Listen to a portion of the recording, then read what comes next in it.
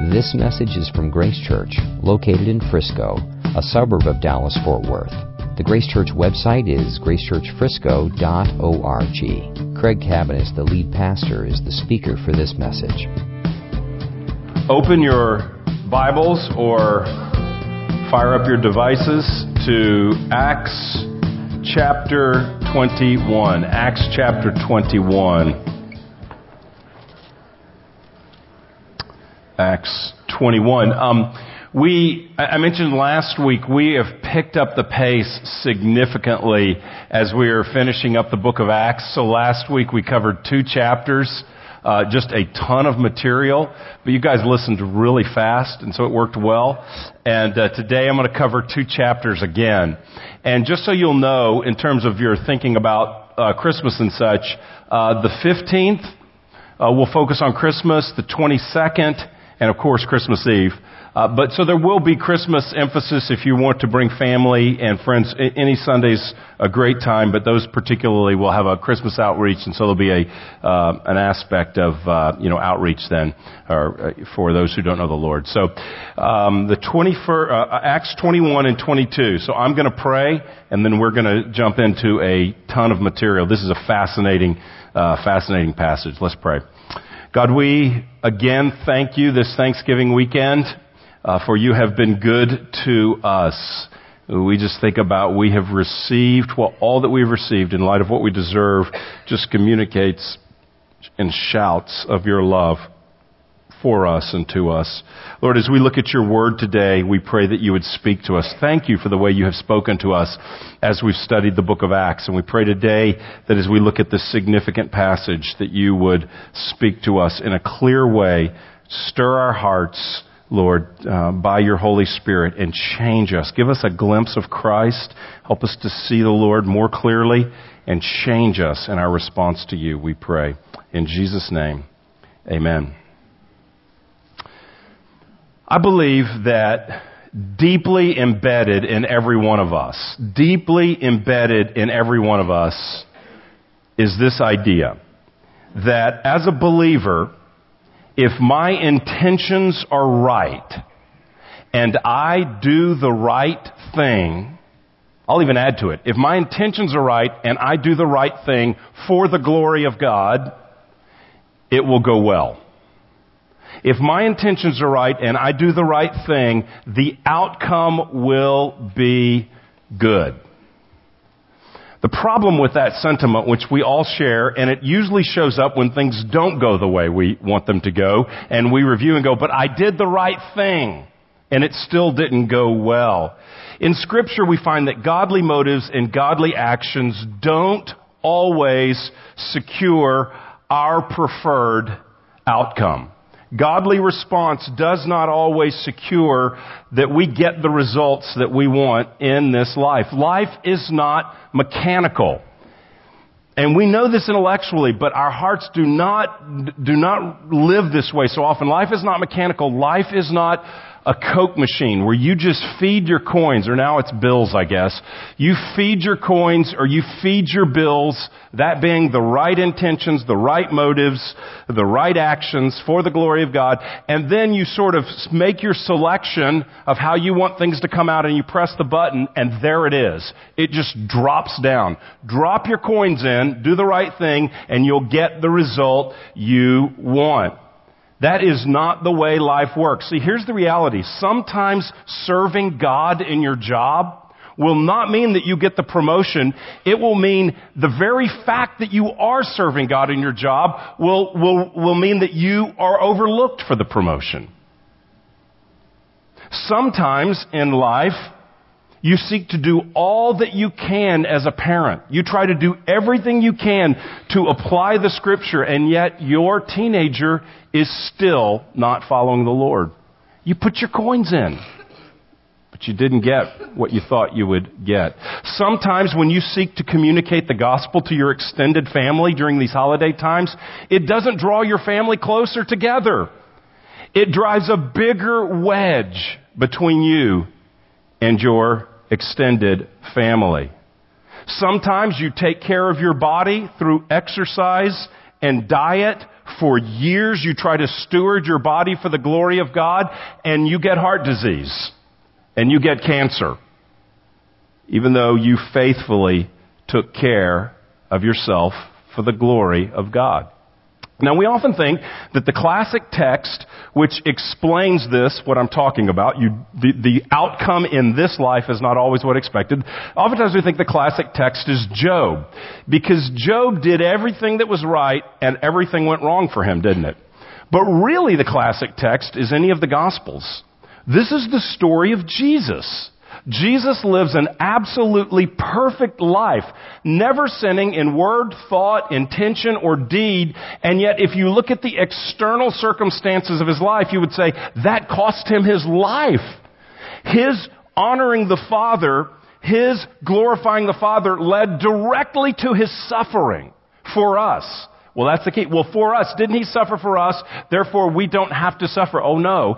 He suffered for us, called us to take up our cross and follow him in this life with the guarantee and the promise that we would not suffer for eternity, but would experience his grace and his glory and perfection in eternity.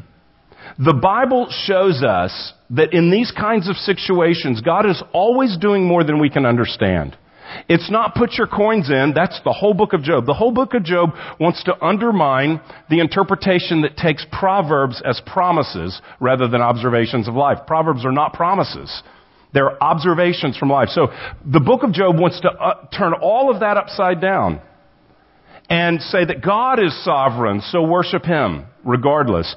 The story of Jesus turns that upside down and says that God is sovereign, so worship him, and it will go well in eternity for you. And in the passage that we are reading today, the same thing is true of Paul, because Paul makes some strategic decisions that really bring bad results for him. He makes some strategic decisions that bring bad results. See, in the passage we're going to read today, it appears that Paul's motives are to serve God. It appears, from what we can tell, that Paul's motives are to obey directly, to obey the Spirit's leading. It appears that Paul's motives are to advance the gospel. It appears that Paul's motives are to build the church. It appears that Paul is going to do something very unorthodox in this passage to cultivate unity in the church. He is acting for unity in the church. And here is the result. He is misunderstood. He is slandered. He is falsely accused. He is beaten by a mob that wants to kill him, and he is arrested by the Romans and will never be free again the rest of his life. That's what happens to Paul for doing the right thing with the right motive. One author, Dennis Johnson, in his commentary on this passage, made the following observation about Paul and application to us. Choices made for the right reasons please our Father, whatever the immediate outcome may be. Choices made for the right reasons please our Father, whatever the immediate outcome may be. When we live for the glory of God, there will always be success. The question is, how do we determine success, define it, and what is our timeline for success? For there will always be success in the long term, in eternity, whenever we live for the glory of God in response to the gospel. Whenever we choose to obey God in light of the gospel, God is glorified. So that's fruitful. Secondly, God works in ways that we don't see with our obedience. That's fruitful. And lastly, God will be honored and glorified and reward in eternity actions done for him. Choices made for the right reasons please the Father, whatever the immediate outcome may be. And this passage that we're going to look at today has much to say for us in a narrative form about how do you relate to seeking to do the right thing and yet getting an undesirable circumstance in response. So let's look at what Paul does here. I'm going to read in 3 sections. The first section is not too big. The next 2 will be very big. So listen along. Here's the first thing. The first section is about Paul's decision to go to Jerusalem. So Paul's first decision, his first choice, is go to Jerusalem to strengthen the church. Go to Jerusalem to strengthen the church. That's his first decision. Verse 1 of chapter 21. And when we had parted from them and set sail, we came by a straight course to Kos, and the next day to Rhodes, and from there to Patara. And having found a ship crossing to Phoenicia, we went aboard and set sail. When we had come in sight of Cyprus, leaving it on the left, we sailed to Syria and landed at Tyre. For there the ship was to unload its cargo. And having sought out the disciples, we stayed there for 7 days. And through the Spirit, we were telling Paul not to go to Jerusalem. When our days there were ended, we departed and went on our journey, and they all, with wives and children, accompanied us until we were outside the city. And kneeling down on the beach, we prayed and said farewell to one another. Then we went on board the ship, and they returned home. When we had finished the voyage from Tyre, we arrived at Ptolemais, and we greeted the brothers and stayed with them for 1 day.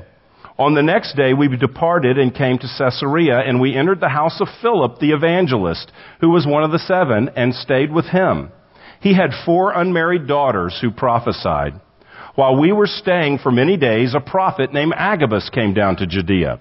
And coming to us, he took Paul's belt and bound his own feet and hands and said, "Thus says the Holy Spirit, this is how the Jews at Jerusalem will bind the man who owns this belt and deliver him into the hands of the Gentiles." When we heard this, we and the people there urged him not to go to Jerusalem. Then Paul answered, "What are you doing, weeping and breaking my heart? For I am ready not only to be imprisoned, but even to die in Jerusalem for the name of the Lord Jesus." And since he would not be persuaded, we ceased and said, "Let the will of the Lord be done." After these days, we got ready and went up to Jerusalem. And some of the disciples from Caesarea went with us, bringing us to the house of Mnason of Cyprus, an early disciple with whom we should lodge. When we had come to Jerusalem, the brothers received us gladly. Okay, so this is Paul's first decision. He decides to go to Jerusalem to strengthen the church. In verse 1, he has just left the Ephesian elders. He had been with the Ephesian elders. Everyone had wept that he was leaving. Verse 1 says, when we had departed from them, we set sail. The NIV translates that after we had torn ourselves away from them. So there is this emotional tearing from the Ephesians that we read about last week. And then Paul says that he is going to go to Jerusalem. If you look back at 22, he had said to the people in Ephesus, the elders, "Behold, I am going to Jerusalem, constrained by the Spirit." That's important. Constrained by the Spirit, not knowing what will happen to me there, except that the Holy Spirit testifies to me in every city that imprisonment and afflictions await me. So he told the Ephesians, the Spirit of God, the Holy Spirit, is constraining, compelling, driving me to Jerusalem. So that's where I am going. So he stops, the number of stops here, they stop in Tyre. We get this interesting note that they stay with the disciples, and they were telling Paul not to go to Jerusalem. Through the Spirit, they were telling Paul not to go to Jerusalem. The next thing we read after seeing a few more cities is that he goes to Caesarea. He stays with a guy named Philip, who we've read about earlier. He's an early evangelist. He has 4 unmarried daughters. These are probably younger girls. Just a shout out to middle school, high school, and college young ladies. These 4 women were prophesying. God was using them to speak and bring impressions from Him to people. So God uses young ladies, these unmarried ladies, that were probably younger, and so they're prophesying, and we don't get what they say, but we get this message that a guy who we've read about earlier, Agabus, comes down. And Agabus was a prophet who had directed them to relieve Jerusalem, or he had predicted there was going to be a famine in Jerusalem. So what happens here is Agabus comes down and he does a prophetic sign. And he takes Paul's belt. This is probably a linen belt that he would have worn around him. Could have been a broad belt that he would wear around to his outer garment or whatever. It probably wasn't a small leather belt, because he ties his feet and he ties his hands together. And he says, "This is what's going to happen to the owner of this belt." That's what he says. And he says it's from the Holy Spirit. Looking verse 11. Coming to us, he took Paul's belt and bound his own feet and hands and said, "Thus says the Holy Spirit, this is how the Jews at Jerusalem will bind the man who owns this belt and deliver him into the hand of the Gentiles." And so he says it is going to go very poorly for the person who owns this belt if you go to Jerusalem. You're going to be tied up and you're going to be arrested and given into the custody of the Gentiles. Well, that leads the people who hear this, Luke who's writing and his companions, that leads them to say, verse 12, when we heard this and the people there, probably Philip and his daughters and other people, we urged him not to go to Jerusalem. Don't do it, Paul. The Holy Spirit has come and said, this is what will happen to you. Now, didn't the Holy Spirit say go in chapter 20? And isn't the Holy Spirit saying here, you're going to be arrested? Yes. The Holy Spirit's saying both of those things. How do we understand? Is the Holy Spirit mixing his messages here? No. John Stott, one commentator on the passage, makes a very helpful distinction. He says there's a distinction between prediction and prohibition. Agabus is predicting what will happen, but not prohibiting Paul from going. He's just making clear to everyone what's going to happen when he gets there. This is very, very interesting. Because those around him assume that if that's what's going to happen, that couldn't be the will of the Lord. Paul, the Holy Spirit said, you're going to be handed over to the Gentiles. That means the Holy Spirit's saying not to go. And Paul says just the opposite. In verse 13, he says, what are you doing? They're all weeping. Don't go, Paul. Listen to the Holy Spirit. You're a man of God. The Holy Spirit says, you're going to be, arrested and tied up. Don't go, Paul, to Jerusalem. He says, why are you all weeping? You are breaking my heart. Why are you trying to dissuade me from what the Holy Spirit has called me to do? He says, for I'm ready to not only be imprisoned, but to die. He's saying, yes, the Lord is saying that's what's going to happen. And yes, the Lord's saying, go do it. And I'm ready to die if it costs me my life. See, what they have here is misguided love. They want Paul's safety.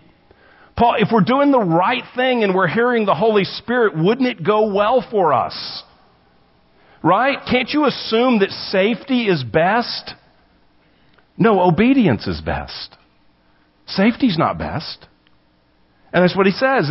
He says, this is what I'm called to do. I mean, they're assuming that the best thing for the cause of the gospel is for Paul to be free so that he can preach the gospel. That's reasonable. The Holy Spirit said you're going to get arrested. And Paul, you want to reach as many people as possible. How are you going to reach people in jail? They don't know he's going to write a chunk of the New Testament in jail. So he's going to reach a lot of people. We might not have had those letters if he's not chained in jail. And so they are misguided. They're trying to save him from danger. They're trying to protect him. They're trying to offer the clear path of wisdom. The Holy Spirit says you're going to get arrested. Wouldn't it be better not to go? Well, he will not be persuaded. And so finally they say in verse 14, let the will of the Lord be done. They look and say the will of the Lord trumps our idea of what would be best. The will of the Lord trumps a pursuit of safety. They see it's a matter of obedience for Paul, and that trumps comfort, or that trumps their desired results. See, here's what we can't put together so often in our lives. God calls Paul to go. God calls Paul to suffer.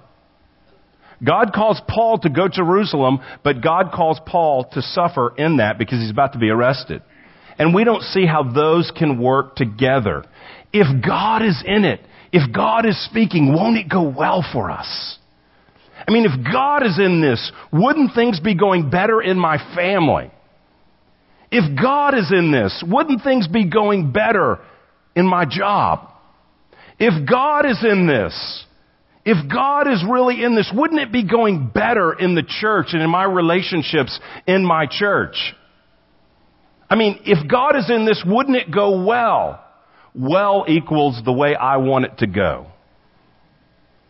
Oh, it'll go well. It's going to go great for Paul because he's following the Lord. He's making choices that please the Father. The Spirit compelled him to go. Even when he gets a word of the danger, the Lord is leading him.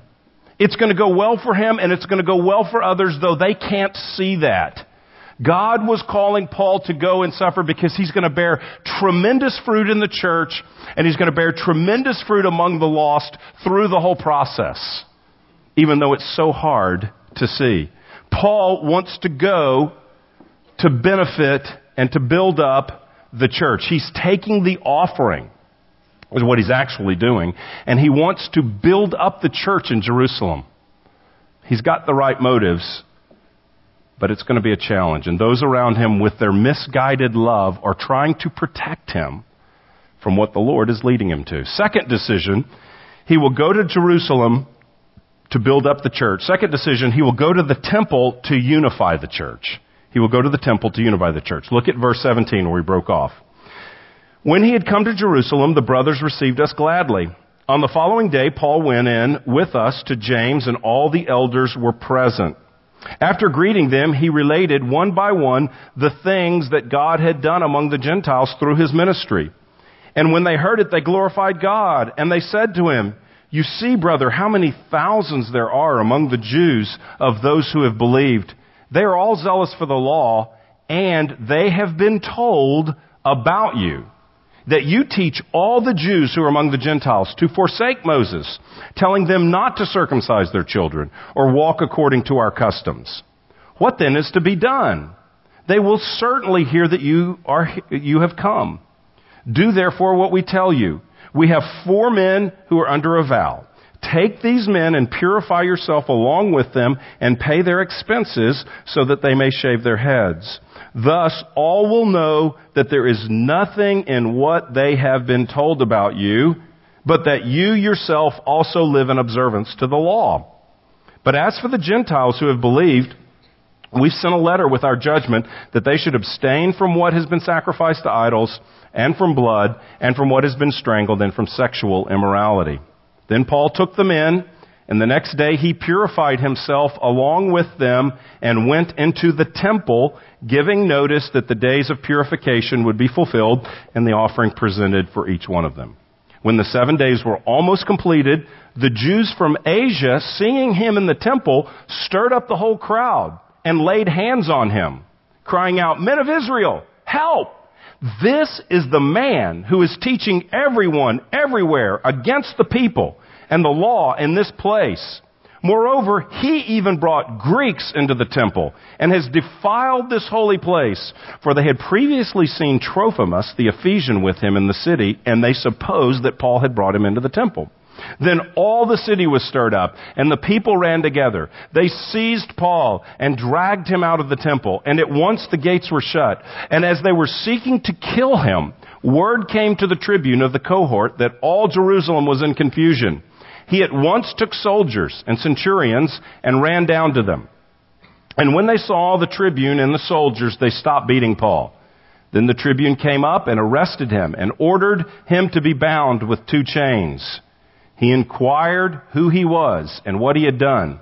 Some in the crowd were shouting one thing, some another, and as they could not learn the facts because of the uproar, he ordered him to be brought into the barracks. And when he came to the steps, he was actually carried by the soldiers because of the violence of the crowd, for the mob of the people followed, crying out, "Away with him!" Okay, this is a classic text of right motive, right action. Very bad result. Very bad result. He goes to the temple to unify the church, to build unity in the church. Here's what happens.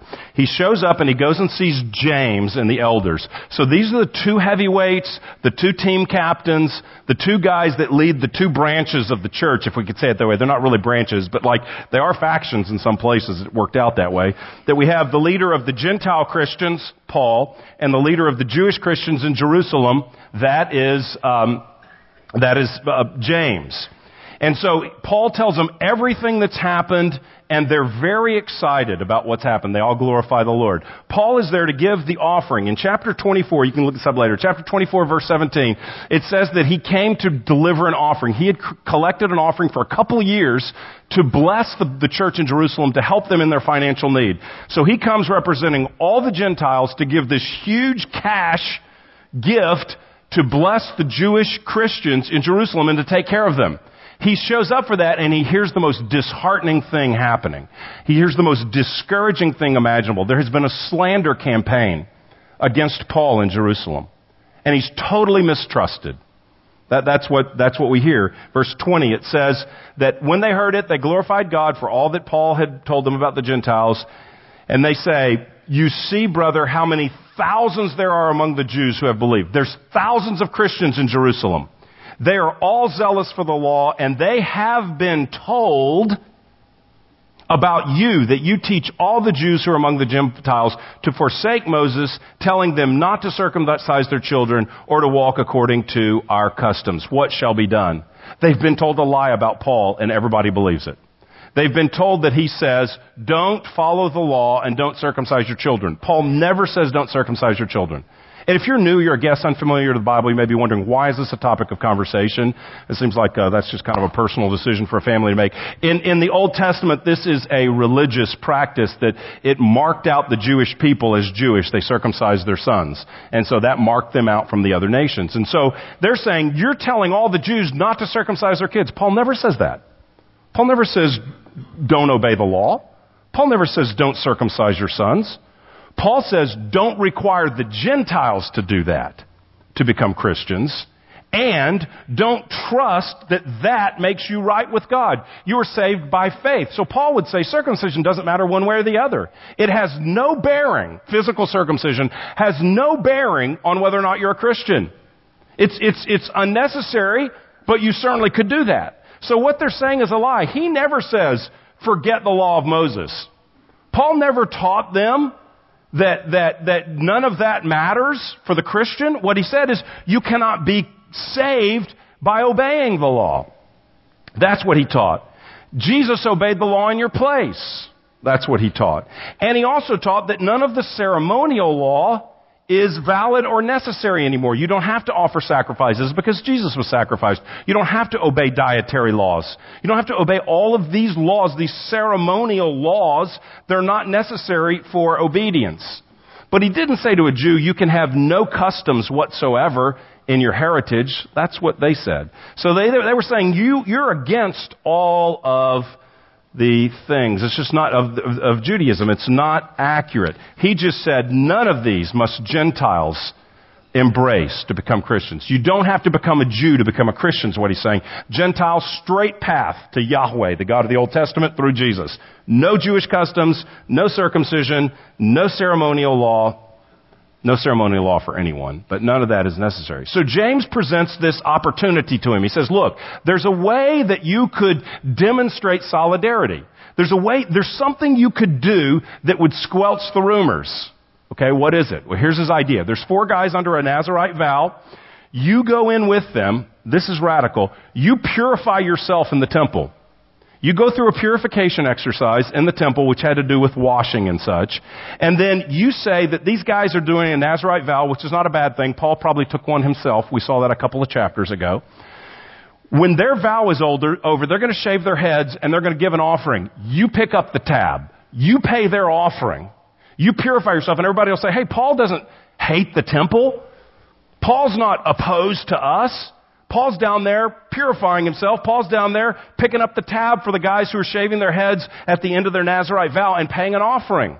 It'll demonstrate that you are for the Jewish Christians.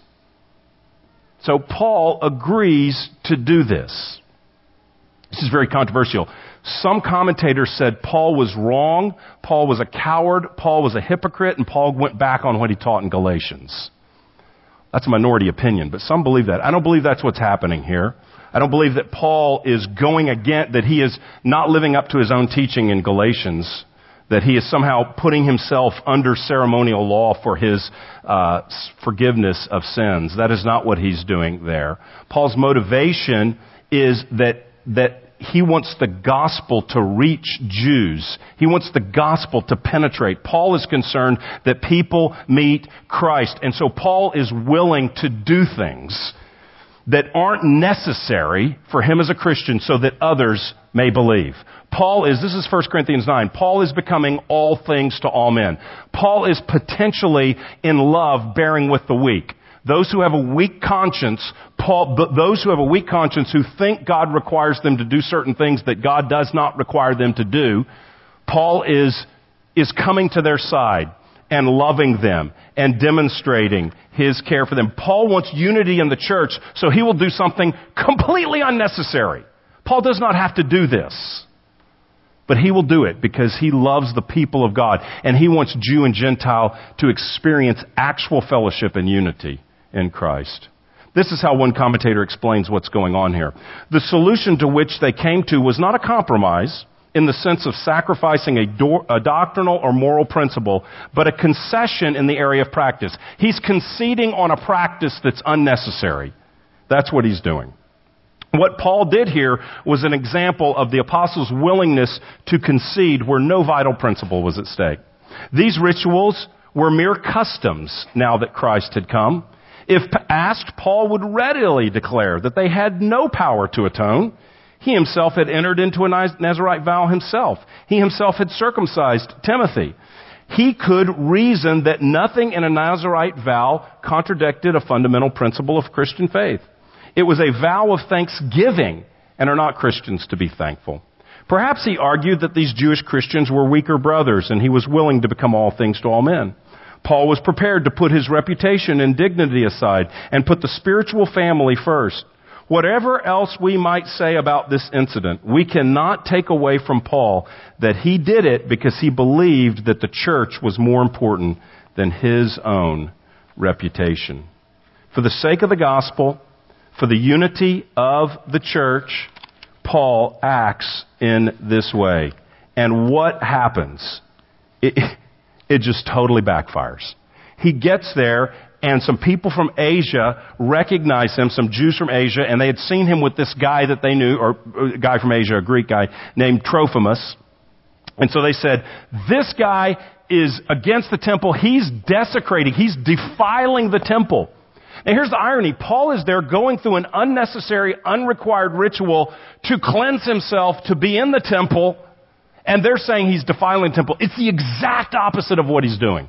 His intentions are great, and they're saying this guy brought a Greek into the temple. There was like a 4.5-foot wall that separated the court of Gentiles from the inner courts, and there were signs on there that said if a Gentile is brought past this wall, he'll be killed, he'll be executed. And so they're saying Paul brought Gentiles. He defiled the temple and brought Gentiles into the temple. They're lying about him. That wasn't even true. Luke says here that Trophimus was with him, but it wasn't that he went into the temple. He explains what happened. So they bring a false accusation. They charge him with defiling the temple when he's doing exactly the opposite. He's acting for the good of God's people. He's acting to reach those who question him, who have heard things about him, and so they doubt him. So he's acting in a way to gain trust with the audience so that he can preach the gospel, and they falsely accuse him and start beating him up. The exact opposite. He goes to build unity, and the unbelievers ultimately reject him.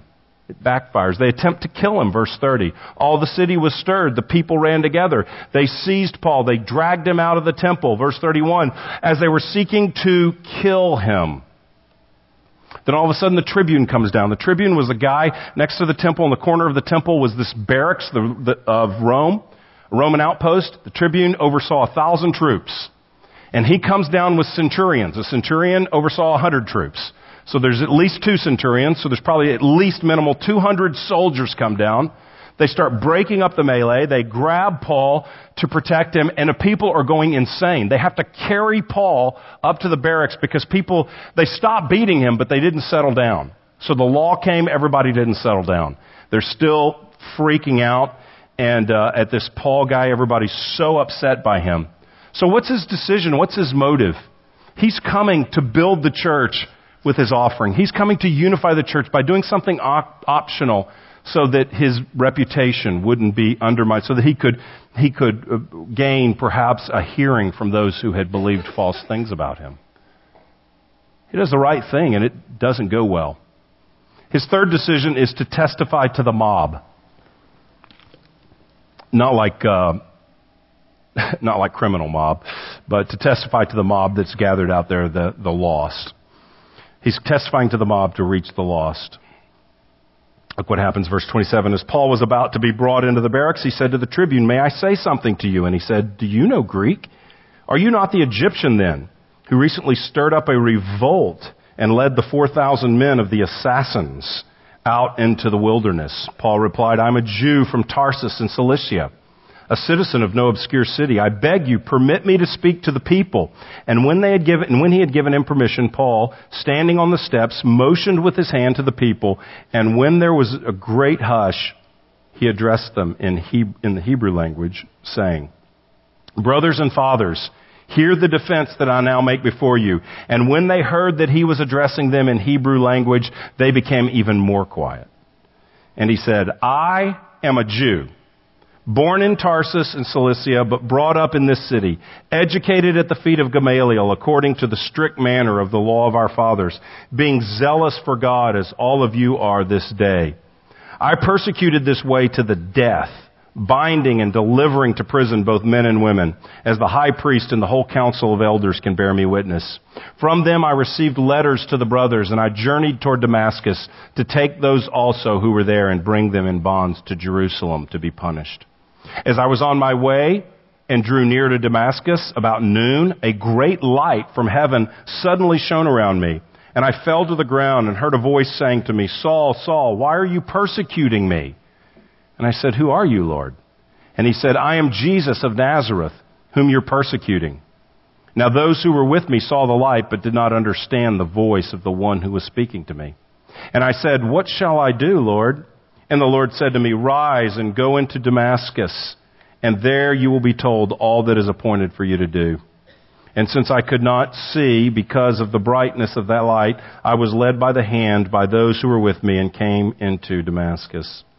And one Ananias, a devout man according to the law, well spoken of by all the Jews who lived there, came to me and standing by me said to me, Brother Saul, receive your sight. And at that very hour I received my sight and said to him, and saw him, And he said, The God of our fathers appointed you to know his will, to see the righteous one, and to hear a voice from his mouth. For you will be a witness for him to everyone of what you have seen and heard. And now, why do you wait? Rise and be baptized and wash away your sins, calling on his name. When I had returned to Jerusalem and was praying in the temple, I fell into a trance and saw him saying to me, Make haste and get out of Jerusalem quickly, because they will not accept your testimony about me. And I said, Lord, they themselves know that in one synagogue after another I imprisoned and beat those who believed in you. And when the blood of Stephen, your witness, was being shed, I myself was standing by and approving and watching over the garments of those who killed him. And he said to me, Go, for I will send you far away to the Gentiles. Up to this word they listened to him. Then they raised their voices and said, Away with such a fellow from the earth, for he should not be allowed to live. And as they were shouting and throwing off their cloaks and flinging dust into the air, the tribune ordered him to be brought into the barracks, saying that he should be examined by flogging to find out why they were shouting against him like this. But when they had stretched him out for the whips, Paul said to the centurion who was standing by, Is it lawful for you to flog a man who is a Roman citizen and uncondemned? When the centurion heard this, he went to the tribune and said to him, What are you about to do? For this man is a Roman citizen. So the tribune came to him and said, Tell me, are you a Roman citizen? And he said, Yes. The tribune answered, I bought this citizenship for a large sum. Paul said, But I am a citizen by birth. So those who were about to examine him withdrew from him immediately. And the tribune also was afraid, for he realized that Paul was a Roman citizen and that he had bound him. So his third decision here is to testify to the mob in order to reach the lost. I mean, Paul thinks, after the tribune comes in and they sort of rescue him a little bit, he thinks that certainly a reasonable explanation, he could preach the gospel, he could persuade them in some way, and we know he's trying to persuade them by the language that he uses. He's really trying to build a bridge and identify with them. He says, first of all, that he was a Jew. I'm a Jew. He says he was brought up and educated under Gamaliel. Gamaliel is an absolute rabbi rock star. He's the leading rabbi of the day. And he said, I studied under him in the strict manner of our fathers, being zealous for, like you all are here today. He was raised a Pharisee. He believed strictly. He applied God's law strictly. And then he goes on to say, I was even actually persecuting those who believed. I went out and I arrested them. I watched over when Stephen was killed. And if you don't believe me, talk to the high priest. He's talking their language. He said, look, and I'm zealous. I was just like you guys. The high priest and the council sent me out to arrest Christians. I was endorsed by them. He's not some fly-by-night guy. He's got a rich, rich heritage. But here's what happened. I'm traveling to Damascus to arrest people, he says, and a bright light appears to me, and I hear a voice, and I'm blinded, and I say, who are you? And it's Jesus. And Jesus says this, why are you persecuting me? This is a powerful statement of how Jesus identifies with his church. He was arresting Christians, and Jesus says, that's persecuting me. You hurt God's people, you attack God's people, you're attacking Jesus. That's what he says to him. So he basically calls him to go to, he goes to another city, and he meets, to go into Damascus, and there he meets Ananias. And look how he describes Ananias, verse 12. A devout man according to the law, well spoken of by all the Jews. So the guy that talked to me when I got in Damascus, all the Jews like him. All the Jews respect him. I'm a Jew, trained under Gamaliel. I was the strictest of them. I'm persecuting Christians, endorsed by the council of elders. All of this kind of stuff. Jesus appears to me and sends me to another guy who's devout that everybody respects. Look, here's his point. I wasn't looking for Jesus. I wasn't looking for the way. I wasn't a seeker trying to find truth, and I came in contact with Christ. I'm opposed to Jesus. I'm attacking Christians. I'm on a rampage. And Jesus blinds me, appears to me. Jesus came finding me. He summoned me. What he's doing here is he's saying, look, all I'm doing is responding to divine revelation. I'm zealous like you guys, but God opened my eyes. And so Ananias prays for him. He goes into that. He tells him that he uses all of this language to show his heritage, the Old Covenant language. Verse 14, he's to see the righteous one. That's the one the Old Covenant says will come, Jesus. He hears a voice. He'll be a witness for him. So he's going to be a witness for him. Now, even after he's converted, verse 17, after all he's baptized, his sins are washed away. Even after that, verse 17, look what he says. I came to Jerusalem. I'm praying in the temple. I'm converted. I'm a believer in Jesus.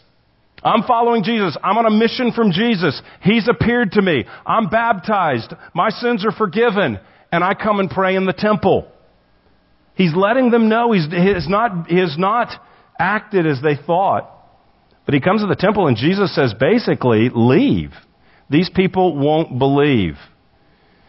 And so he says, ultimately, Jesus told him to go and reach the Gentiles. And as soon as he said that, everybody in the crowd goes nuts again. They start throwing up their jackets. They start throwing up dust in the air. And they start yelling just like they did against Jesus, away with him. Jews are okay with proselytizing Gentiles to make them Jews. They're not okay with inviting Gentiles to bypass Judaism and go and become a Christian, a believer in Jesus without the ceremonial law and circumcision and such. And so they are enraged. They are enraged. He had a captive audience until he used the G word, Gentiles, and then they lost it. So Paul's doing the right thing, right? He's arrested, he's being taken into the barracks, and he decides, let me just speak up here and give testimony. And it doesn't go well. They hate him even worse. They start yelling for his death.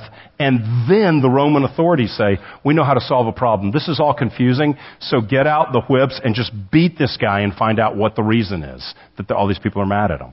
So all these people are yelling at him, so let's take him back here and flog him, which was sometimes deadly in itself. And find out. Paul says they stretch him out to whip him. Paul says, by the way, I'm a Roman citizen. You cannot flog a Roman citizen. You cannot penalize or punish a Roman citizen without trial. He says, I'm uncondemned. And you want to beat me. Is that okay? Whoa, the guy comes in, the head guy, the tribune comes in and says, no, we didn't know you were a citizen. I'm really sorry, sir. How are you a citizen? This guy bought his, which means he bribed someone for it. That's probably what it means. I had to bribe someone to get mine. Paul says, my daddy was a Roman citizen, basically. I was born one, which is the highest way to be born as a Roman citizen is through birth and not through purchase. So he's more of a Roman citizen in some ways, ultimately. He's got a more legit pedigree than the Roman soldier that's about to enforce his beating. And so that's where the passage ends. Choices made for the right reasons please the Father, whatever the immediate outcome may be. Paul chose to go to Jerusalem because the Spirit led him to do so, even though it doesn't make sense to those around him. Even though those who loved him most said, "Don't do it!" He went. He wanted to bring the offering to the believers in Jerusalem. Paul loved the people of God and would take costly steps for their well-being. So he went to Jerusalem knowing what would happen through prophetic word, even though those around him said not to. Paul chose to do the cleansing ritual and to pay the 4 men's offering in order to demonstrate his love for those who falsely accused him. He was committed to the unity of the church, and he would take costly steps to maintain unity in the church and to get a hearing among others.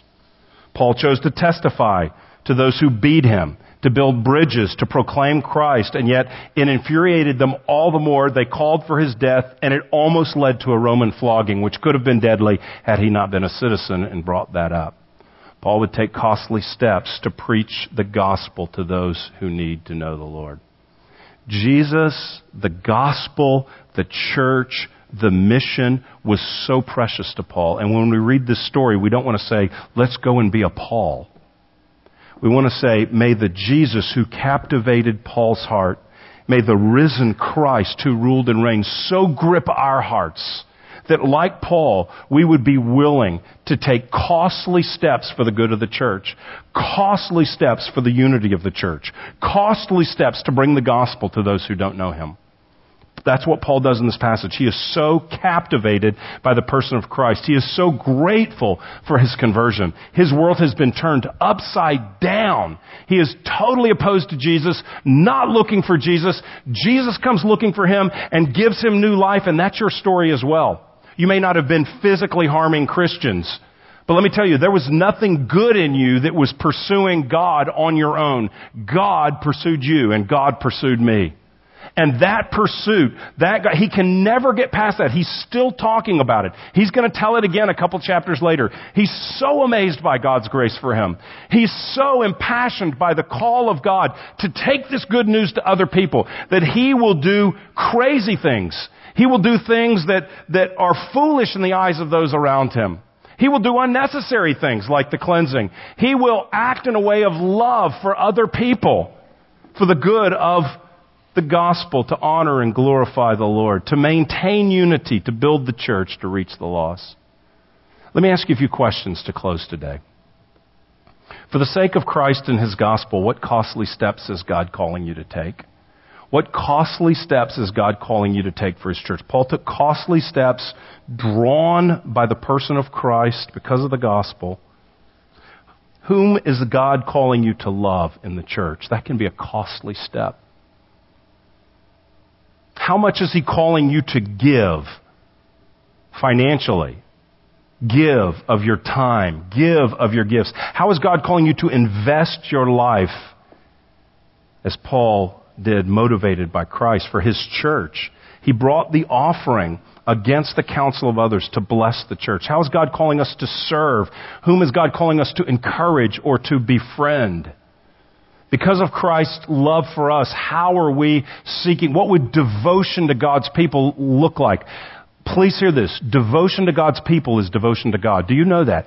Devotion to Jesus will always express itself in devotion to his people. In this passage, a profound theological point is made.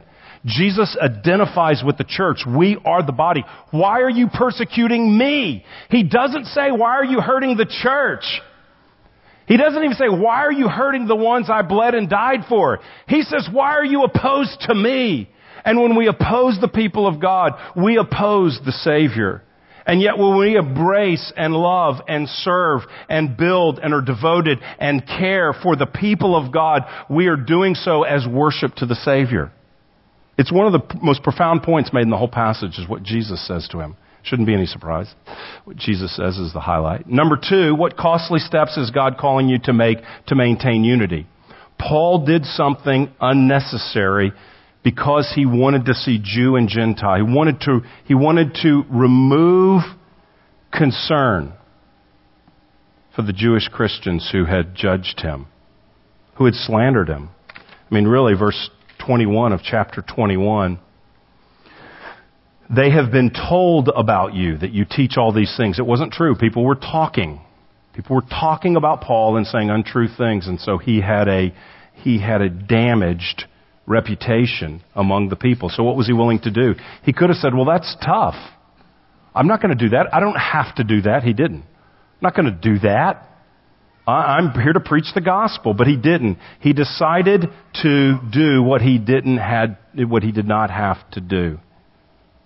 So what would it mean for me to maintain unity among God's people? Would it mean dying to a preference? That's what he does. Yeah, I'm not going to do that. That's their preference, their action, but he'll do it. I mean, really, if it's not a matter of conscience informed by Scripture, is it really worth separating over? Is it really worth putting your foot down and making a stand? My goodness, we are willing to make a stand on so many things that are not central. That they're not worth. For Paul, it's not worth it. It's not worth it for Paul to act in a way to resist this recommendation, even though he could say, I don't have to do that. True. But he does it because of love for the Jewish Christians. I mean, if it's not a matter of conscience, if it's not informed by Scripture, can't I just let it go? Can't I just let it go? That's what Paul does. What do we do to maintain unity? People had been speaking about Paul, and it divided the people of God. It had an effect. It eroded their trust in Paul because people spoke and people listened. This is very convicting to me because it is very easy for me to speak about people outside of their hearing in a way that could erode trust in them or could question their character by saying something, by tossing out a judgment, by tossing out a description, by giving my opinion of them to others. I've recently been convicted, even over the holiday. I've watched this. I've had to watch this because things that are coming out of my mouth. I've said several times, even over the holidays, hey guys, to my family, to speaking to myself, look, we're not going to talk about anybody that's not here unless we're going to be honoring them and blessing them. We're just not going to do that. Because we think, well, I'm just giving my opinion. No, people gave their opinions about Paul and it divided the church. Granted, Paul's a leader, but it divided the church. They don't trust you. They believed lies. They say you tell Jews not to circumcise their children. Paul didn't say that, but they believed it. People believe lies. He brought a Jew. He brought a Gentile into the temple. No, he didn't. But one guy spouts it out, and before you know it, there's a mob beating him. That doesn't happen now, but there are other kinds of verbal mobs that we can all join in. See, there is a unity that Paul is willing to go to an extreme to maintain, whereas others are willing to say and to believe lies to destroy, including in the temple when he is arrested. There's something bigger than my preference. There's something bigger than my evaluation or a sinful evaluation of someone else. And it's the unity of the church. It's not just that Paul was willing to take steps to maintain it. Jesus shed his blood to provide the unity and calls us to maintain the unity of the Spirit in the bond of peace, not to tear it down by our speech or by our preferences. Here, we're to love. We're to love the person who has a weaker conscience and thinks they have to do something they don't have to do. Now, we want to bring the gospel of grace to people and tell them they're free. But by the same token, sometimes love just calls us to act in a manner that Paul does here. He's being all things to all people that he may save some. What steps is God calling us to take to testify to his gospel? Where is there an opportunity in my life? Where is there an opportunity in your life where speaking up might be costly? At this point, the cops have him. Just go quietly to the prison. They're here rescuing you from the mob. Don't turn and face the mob with one more speech. And that is costly. It almost got him flogged. So how might God be calling me to share, you to share, even if it costs safety, even if it costs reputation? Where is God calling me to speak up for the gospel, even if it costs in a relationship? Because motivated by love. He loves the Jewish people. He wants them to know the Savior. Maybe God needs to warm my heart, stir your heart, so that we see He is so valuable that any opportunity to speak of Him would be a great joy, regardless of the cost to me. So what costly steps could God be calling us to take for His church, like Paul does in going to Jerusalem? Costly steps could God be taking us to maintain unity, like Paul does in acting in the cleansing and paying the offering at the temple for the 4 guys? What steps is God calling me to take in testifying the gospel, as Paul does on the steps to the captive audience? And here's maybe the biggest one of all. Where's God calling us to trust Him so that even if our decisions don't seem to be producing good results, we trust God? Success is found in honoring God. Fruit is found in honoring God. It is not found in how it turns out. And don't judge prematurely, because it will turn out well in eternity if we act for the honor of God. Acting by faith and not seeing results. Are you acting by faith and not seeing results in your family? Are you acting by faith and not seeing results in your relationships or in the church? Are you acting by faith but not seeing results in your job? Are you acting by faith but not seeing results with your neighbor and being a neighbor to other people as God calls us to be? This passage calls us to trust and to realize that we are measured by eternal standards. Because if we're measured by just how things go, we'd say, Paul, you blew it. If you had never gone to Jerusalem, man, you could have been out floating around in Gentile world where you were called, preaching the gospel, planting churches with no problems. Should have listened to your friends, Paul. They loved you. You should have taken a stand and not gone and done that temple thing and exposed yourself. Paul, you should have just quietly gone to jail. Maybe they would have let you go because it wouldn't have infuriated more of a riot and a emotional turmoil. You could have gone quietly. Maybe you could have gotten out after the first 2 mistakes. But Paul's acting for the glory of God, trusting by faith, taking costly steps to build the church and reach the lost, maintain the unity of the people of God. And God is honored, and it will bear fruit. And the same is true for you. Let's pray. You've been listening to a message from Grace Church. For more information, visit our website or write us at podcast@gracechurchfrisco.org.